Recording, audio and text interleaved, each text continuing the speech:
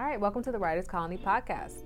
The Writers Colony is a writer's residency founded by Mara Brockett Akil. It's a place to write, a place to belong, and a place to find your voice. I'm Ayana Anene, and I'm sitting here with Lauren Marissa Smith. Yes, those are all the names. Yes. I always think of you as a three-name person. I never say Lauren Smith. I intended that. You go by that, Yes. all three. Yes. So Lauren, you were part of our Winter 21 cohort. Yes. Could you please go ahead and just introduce yourself? I am Lauren Marissa Smith. I am a writer, a retired actor. I'm still recovering from that. And I'd say a cultural thinker. Ooh, I like all those. Very specific. Yes. Can you tell us, how did you learn about the Writers Colony? How did you get connected? And when you learned about it, what was it that you're like, yes, that's for me? It's not something you can like apply for, right? Correct. I had started my journey as an artist, really as an actor, and I came into screenwriting because I'd written a web series, and I got into a writer's workshop with this black showrunner who has some of the same tenets as Mara. He wanted to put more people of color, more women into writers' rooms. And I did this workshop that was supposed to be 2 months. It ended up being like a year. I wrote this script that I was like super proud of. It was like very me. It was about a black woman who is a burlesque dancer in 1940s Harlem, and she comes to be a queen pin numbers runner after her brother is murdered by the police, and it causes this huge riot in 1940s Harlem. It's based on real events, but I kind of interweaved some things and characters that I was interested in. It's basically if Josephine Baker was in the lead in Boardwalk Empire. So that's great it. log line and very great images. Thank you. So I got an agent from that, and he started like putting that script like out into the Hollywood vortex of folks, right? And I met with Susie from Story 27, and she was like, I like you. I feel like you and Mara like get along. You should be in like the Writers Colony. And I think there was still sort of like in its ideation phase as far as like a concept, and I didn't really understand it either, but I was like, I want to be in with what they have going on. I just like the vibe and energy of what she was talking about. But she was like, when you're in LA, just let me know, and then you can come by the office. And I was like, I'm not in LA yet.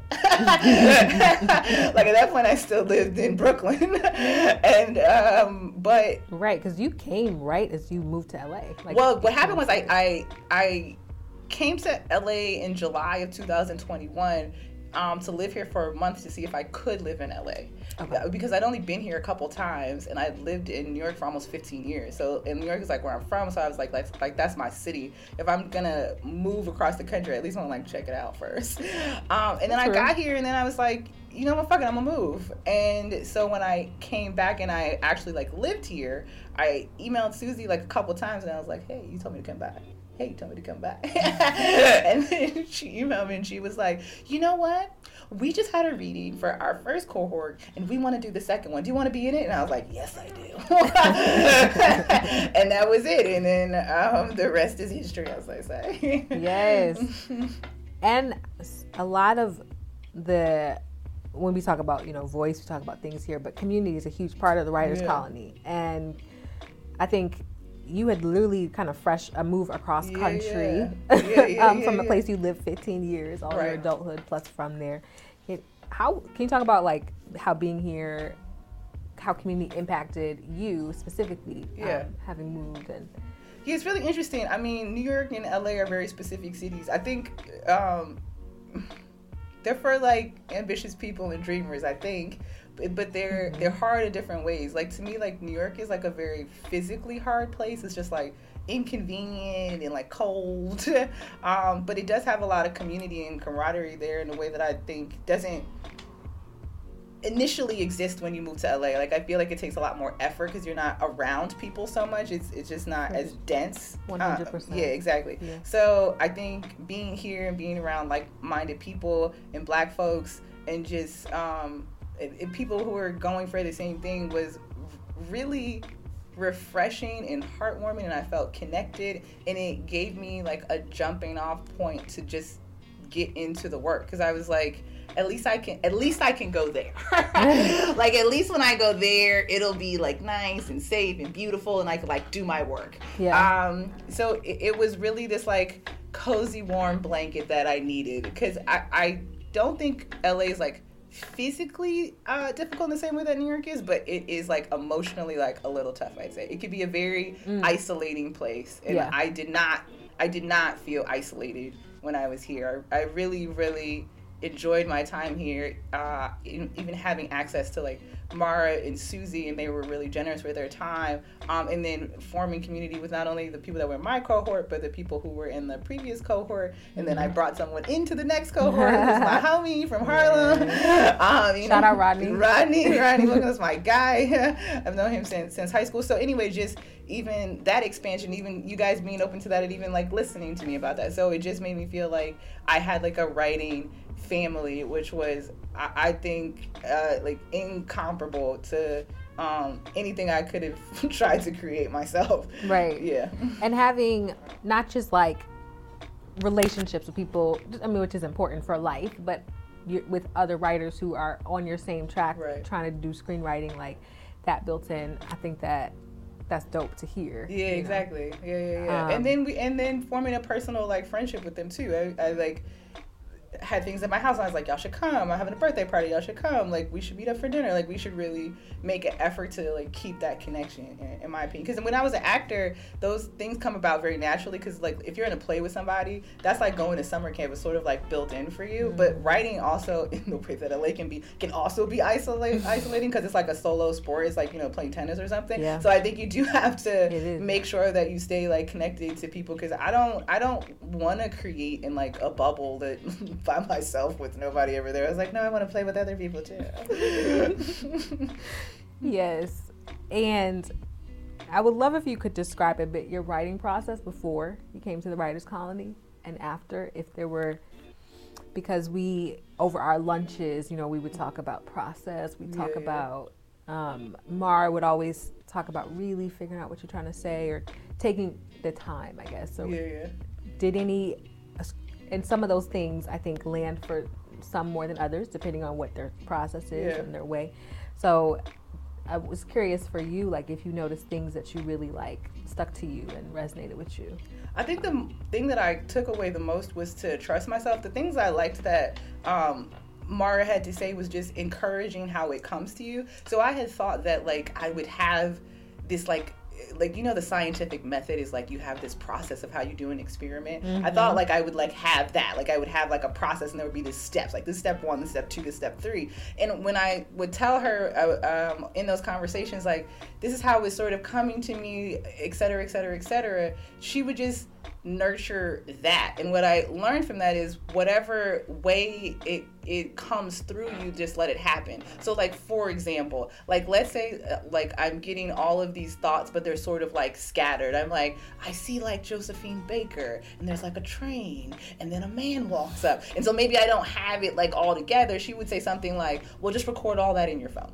Just get all that sort of down, and like let that kind of like happen or whatever. And then at one point I was like, well, I have the characters down, and I generally have the plot, but like the flow is not working. So she'd be like, well, maybe do you think you need to like storyboard it, or would you like to go back to the outline? And I was like, I think storyboard. She was like, go with that then. And so it was almost like, you got this. Mm-hmm. Just here are some supportive tools to move you in the direction that you're already going. Like, you're clear. So clear. It gave me like I said, support and confidence that like I know what I'm doing, just like walk that path.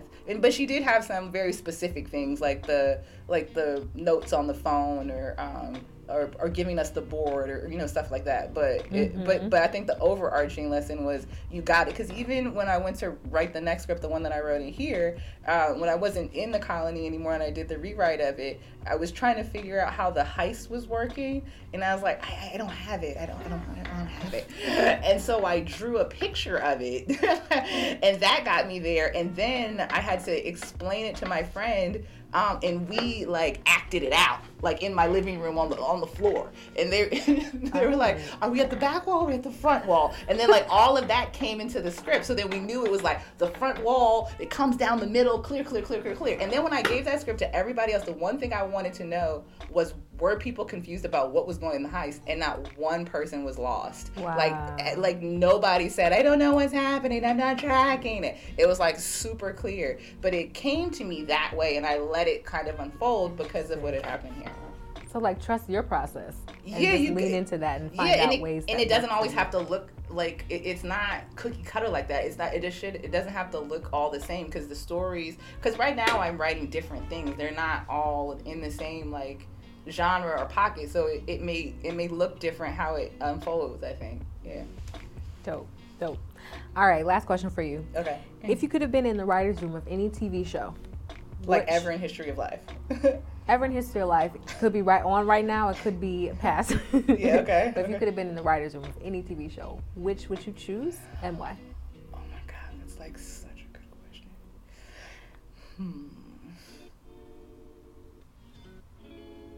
A Different World.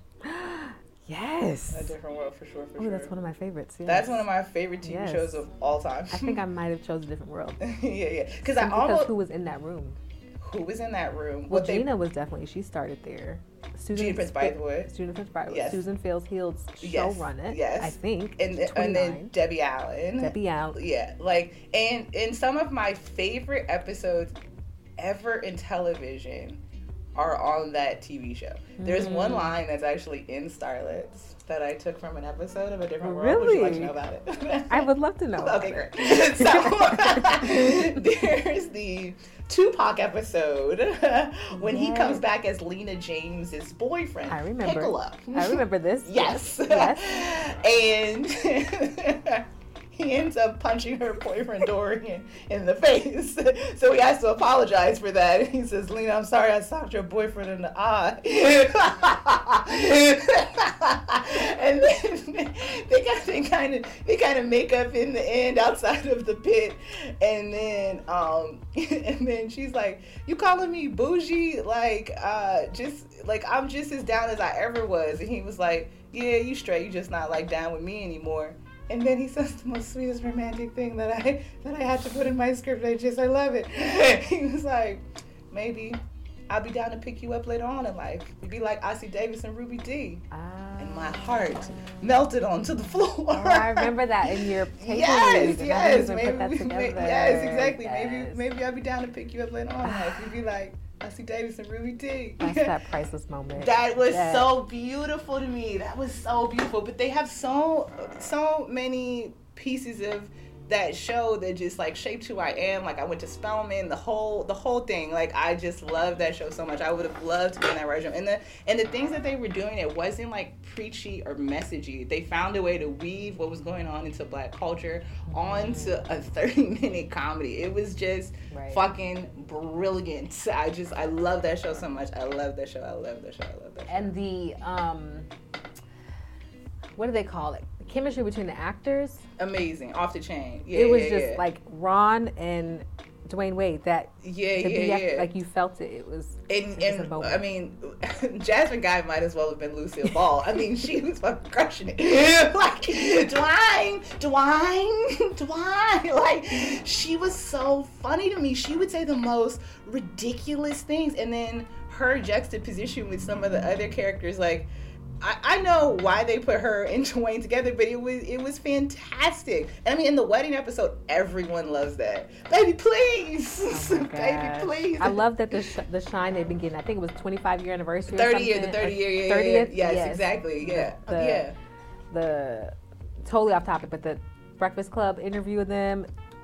It's not off topic. They're TV legends. Yes. The wedding was all ad-lib, like that wasn't even a line. Yeah, he was supposed to say something else, but he forgot his line, and they only did one take. He was supposed to say something else, and then she was like, "I will," and the preacher was like, "But to whom?" And then Diane Carroll comes up, and she said, "Just die, just die." Hi, Mom. Oh, it's everything. Oh my gosh, we could talk all day, but yes. I want to thank you for being on. Thank you for taking a few minutes of your day. Anything else you want to share about yourself? Anything else?